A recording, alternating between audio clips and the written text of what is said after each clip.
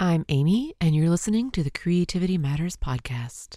Today on the Creativity Matters podcast, catching up in December, and a wonderful book about female artists through history. Here we go. You're listening to the CMP, a Creativity Matters podcast. Stories of creative journey and a reminder that creativity matters in whatever form it takes for you. Hello, everyone. Welcome to the Creativity Matters podcast. I'm Amy, and this is episode 375, Snowflakes and Paper Cranes. I hope your December is going well, if you do hear this show in December. If not, then whenever. But for those of you listening as the month unfolds, I hope you're having a good month. I know there is a great deal of art and art journaling happening for some of you, and it is so wonderful to see, so wonderful to watch.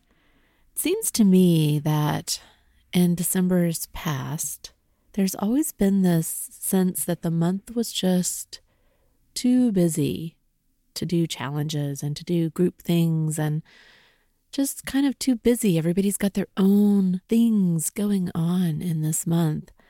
The sense has always been that creative time was really hard to come by. It might always be hard to come by, but I've always had the sense that December was particularly tricky for a lot of people. So seeing so many people doing a major daily this December has been really interesting. It's one that I consider pretty involved. It's not fast. It's been really fascinating to watch and really beautiful to see, and so much gorgeous work coming out of it. If you are not managing that kind of full-on art in December, it is okay. It is totally okay. Be kind to yourself. You are certainly not alone. It is so easy to get swept away in the feeling that everyone else is doing something and you're the only one not doing it. And even when sometimes it might look like that, just because of the circles you travel in, the more rational part of you knows that really, that's not the case. Really, it's not the case. You're not the only one. I am not doing something over the top. I am following along and watching and just enjoying what other people are doing and just quietly doing my own thing, my own small, humble, daily things. That's just what I do, and that's plenty, and it's enough for me. And maybe that's true for you too. December strikes each of us differently. Of course it does. We have our traditions, our memories. For some, the month is cheerful and poignant and happy and bright, and for others, the month might be bittersweet or sad or worse. It is a month that brings up all kinds of stuff, good and bad. And a lot of times there's not a tremendous amount of level playing field. Everybody's got something different going on. And then, of course, things happen. Things happen. Things you may not count on, couldn't predict, might not know how to handle, things that turn everything topsy-turvy. Sometimes things get put on hold. Sometimes things happen that throw everything into a quandary. Things happen. So it can be a challenging month, even as it can be a wonderful month and a magical month. It's often a month that just goes by really fast, no matter how hard you want to hold on to it, or how much you wish you could have been better prepared, or wished that you could really key in and make it the month that you always think you will have. So I hope you are navigating your month and that there is at least a little bit of light. I hope that whatever your traditions are, whatever your beliefs are, whatever it is that you celebrate, if anything, I hope that there is light. I don't care what color that light is. I hope there is light. White light, twinkling light, colored light, candle light, something. And I hope you do try and squeeze in a bit of creative time for you into each day. Time to draw or sketch or doodle, to paint, to collage, to draw the lines of an ornament or your chair or your cup or your pet or your child, your partner or your breakfast, your hand, a toy, stockings. Fitting in just a few minutes of drawing can be that easy. You can do a drawing that counts in 30 seconds. You can do one in 60 seconds. You can do a lot in 2 minutes, or 5 or 10. But spending even the 30 seconds and seeing the lines recorded in your journal can be really satisfying. It just slows you down for just that 30 seconds. Just long enough, and yet you'll feel it. You will feel the effect of that little bit of slowing down. It can be really satisfying. Most of us have the time. We really have the time, but we make choices. We make choices. And sometimes even when we want to do something, it can be hard to move from wanting to doing. So it's just a nudge. If the days are slipping past, draw your cup. Although, in December, I've always been particularly fond of drawing ornaments. That has been a go-to. And in some years, that has been something that has helped pull me out of my own kind of funk. I remember drawing a tiny biplane ornament. I remember drawing a favorite little golden sparkly cat and its companion black and white spotted dog. I remember drawing a glass hummingbird, the connection to my grandmother. There are robots and snowmen and a lighthouse and birds. Drawing ornaments removes the decision-making process about what to draw. Makes it easy. Just grab one. Now, yes, you have to choose which one, but you could just grab one. It can be that random. Most of our ornaments are glass, and those somehow lack detail. They lack the clear edges that I like when I draw. So I probably tend to grab other kinds, some of the other ones that have more hard edges, more clear lines. But either way, there is something very nice about pulling an ornament from the tree, setting it down in front of you, and drawing its lines. You can turn it, you can draw it again, if you want to take another 30 seconds. And again, if you want, you can draw it as many times as you want. It's a great way to practice perspective and angle. It's a great way just to keep your hand warm. It's a great way to practice drawing from life. They're so small that it's really easy to just draw it right in front of you, which can be very different than drawing it from a photo. I do much better from photos, so there's always a little bit of extra wonkiness when I draw just something sitting in front of me, and that's a good thing. It's a good thing to just put it out there that way. 30 seconds, 60 seconds, done. I ran across a Pez dispenser last week. A perfect thing to draw. I love to draw toys anyway. I love to draw little toys, little things from the kids. And the Pez dispenser was great. Something that was in a box that I think it probably would have gotten thrown out if I hadn't been the one to sort that box. So I was glad that I found it. I drew it several times. I'll probably draw it several more. They didn't come out great. I feel like I really need to keep practicing to get better at being able to really translate what I see to the page. That kind of practice is so good. I folded a crane last week too. I think back to so many stories of cranes, and a few years ago, I saw the Hope tree, a tree decorated with thousands of paper cranes, each with a wish written on it. It was a really special thing to see, and I am hoping to see it again this year. I am sure I must have folded a crane at some point in the past. I'm sure. I make no claims anymore for my memory because I know I've talked about a lot of these things before. I remember talking about people who fold cranes and leave them in public places, and some of them with identifiers so that when people find them, they can check in and report the finding. I so clearly remember having that conversation on the show. I remember sharing crane stories and, of course, talking about Sadako and the 1,000 paper cranes. So last week I folded a paper crane, and yes, a little bitty thing, but it was, yes, on my list, on my 50 list. I wasn't sure how difficult it might be. Like I said, I might have tried this before. One of my kids was very into origami. at one point. It's been a lot of years. But he wasn't into things like cranes. It was very different, the kinds of things that he was folding. And so I don't remember if I've done it before. I have the sense that I didn't, even though it feels like I probably did. So I'm still not sure. I wasn't sure. I'm not sure. So it was on my list. And I tore out a sheet of paper from a composition book. I just made it that easy, that low key. I just tore out a piece of paper. I roughly squared it and I pulled up a video. I first looked at the image search results, thinking maybe I would just follow a really simple illustrated tutorial, and a video seemed like a better way to go. The video I used, super easy to follow. First try, I made a crane. I was a little surprised. And even out of composition book paper, that crane appeared and it worked. Now that I've made one, I think the image steps would be enough and I could do it again.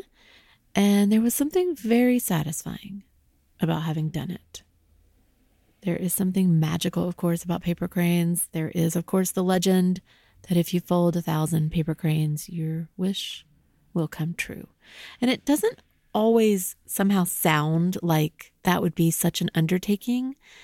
And yet people who talk about doing it clearly is. If cranes are not your thing, then maybe you need to sit and cut out a snowflake and just let yourself sink into the simple magic of opening and unfolding your paper to reveal the snowflake. If you have kids or are spending time with kids, some of these things seem right. Folding cranes or making a snowflake. They're things you can do and you can guide. You can guide them and you can do it with them. But if you are alone or your kids are older, I know that can feel very different. So I hope that you fight against feeling silly and you fold a crane, or you make a snowflake, or you even find a small jar. And then consider making your own snow globe. It could be anything little that you put in it, something meaningful to you. There are so many ways that you can do that. I'll post some links in the show notes to get you started looking at different approaches and to get you inspired by the possibility and the idea. There are even some without water or without liquid. You'll have to navigate a zillion ads to look through some of these, I know, but the photos are inspiring. Maybe a popsicle stick snowflake is just what you need to do with your kids. Everybody with a cup of hot cocoa. There's so much out there, so many great ideas. It can be crazy and chaotic and overwhelming to spend time looking, and yet exciting and exhilarating. And I hope that you at least sit with the cocoa or coffee or tea. I'm in a major tea groove right now. I hope you at least sit and think about snowflakes and cranes and snow globes, or maybe just sit and look at some ideas. Maybe. I am here today, just briefly, with a little bit of book talk. I am clearing off my bench of books in preparation for the holidays. I know the holidays are a few weeks away still, but my company arrives in a few days, so I need to shift gears. And I know that I'm going to need to check out most of these books again. I didn't go through them in the way I want, and some of them I'm still not quite willing to let go, even though I don't think that I will get to them. There is the sense of the year ending, even though we're only in the first week of December. My mom arrives for an extended stay, and the balance of everything changes. The time changes. The way I need to be present in my time and the way I need to juggle my time definitely changes. And pockets of time will be very different. Good, I'm sure. Good. And a new list, yes, but different. So before I take these back, the first book I want to mention is one many of you will enjoy looking at, but I especially want those of you with young readers and young artists to know about this one. This is part of a series, and the title of this one is Women in Art, 50 Fearless Creatives Who Inspired the World, written and illustrated by Rachel Ignatowski. And this is a fantastic collection, and it's beautifully done. I was really excited when I opened it up because it is really well done. Each artist is covered in a 2-page full-color spread. On one side, you have a portrait of the artist, but in a very high color, whimsical, illustrative style. And incorporated into that portrait are samples of art associated with the artist. So you get a sense of that artist's work by looking at this portrait illustration. There are small notes and biographical tidbits interwoven on that portrait page, and then a quote at the bottom by the artist. And then on the facing page, you get a longer written biography, and each of these biography pages uses a color block layout that coordinates with the portrait in terms of color. And then the biographical note on that page is framed by these blocks, smaller blocks that have additional information and small illustrations as well. And the end result is a really wonderful book. The layout is continued throughout the whole book, so you really get this consistent treatment of every artist. The end result is a wonderful book. Every page has a lot to look at and a lot to learn. This would be a sweet book to read with older kids or to read to younger kids, and then you could talk about the portraits. I think those illustrations offer lots of room for talking about the different artists and thinking about all the visual clues that the author has provided in creating these portraits. The biographies are presented chronologically based on date of birth, beginning with Guan Daosheng, a poet and painter born in 1262, and going through Maya Lin, an architect, sculptor, and designer born in 1959. And yes, you will find many of your favorites in this book, and a range of mediums, as well as a nice international mix. Will you find every one of your favorites? No, there are only 50. Come on. There are lots of inspiring female artists, but I think it's a good mix. I think you'll be enchanted by the presentation, happy to see some of your favorites and to see how she has illustrated them and to read the biographical sketches, and then also inspired to learn about many female artists that you might not have already known about. Others in this series are women in science and women in sports. The next one I want to mention is one that I enjoyed flipping through just to look at it. And I was going to just take it back. And then I thought, no, I might make a list of some of these things that I saw and just share that list with you. The book was The Year of Cozy by Adriana Adarme. It is a year-long collection organized by season and month. And this is, as you might expect by the title, a celebration of small, cozy touches. It doesn't just include food, although a lot of the things I'm going to mention are food-based. I especially enjoyed seeing the foods. If you want something to flip through as you enjoy your afternoon tea, then check this one out.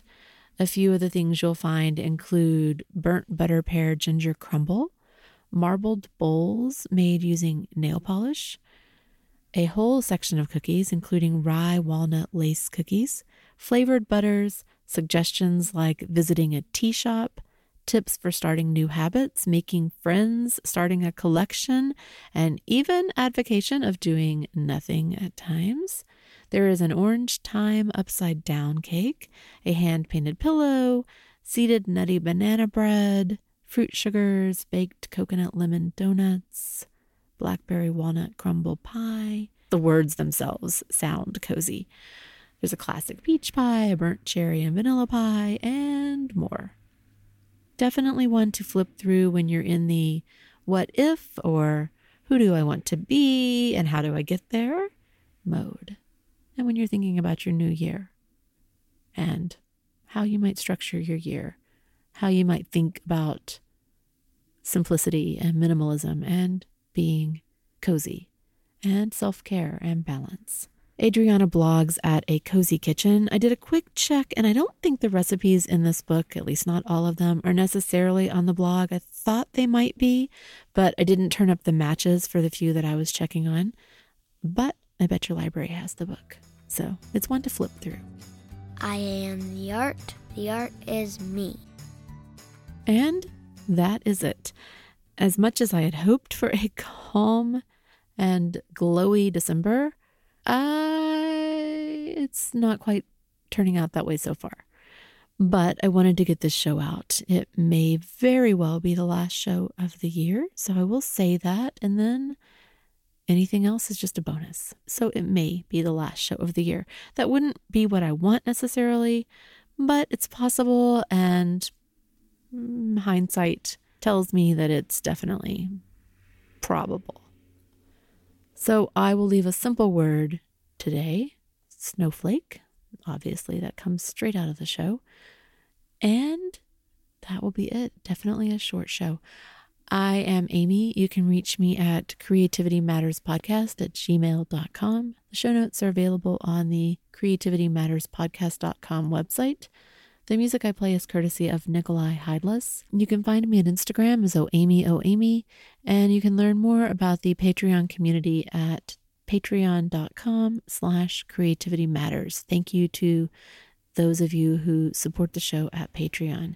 Thank you to those of you who use the Amazon link to start your searching at Amazon or any of those other methods for helping to support the show. I do keep things as simple and minimal as possible, but there are realities to how all of that works. So thank you to those of you who go out of your way to try and help support the show. Until next time, I hope you remember that creativity matters in whatever form it takes for you. I hope you have a fantastic December in whatever way that unfolds. Hope you make time for yourself, that there's plenty of laughter, celebration of whimsy and light and peace and memory and family and all of those things that are so important as part of the mix for how you attend to this month. And in the middle and around all of that, I do hope you find room for your creative self. Remember, creativity matters in whatever form it takes for you. And don't forget to breathe. Have a good week, couple of weeks, however long it may be, until I am here again.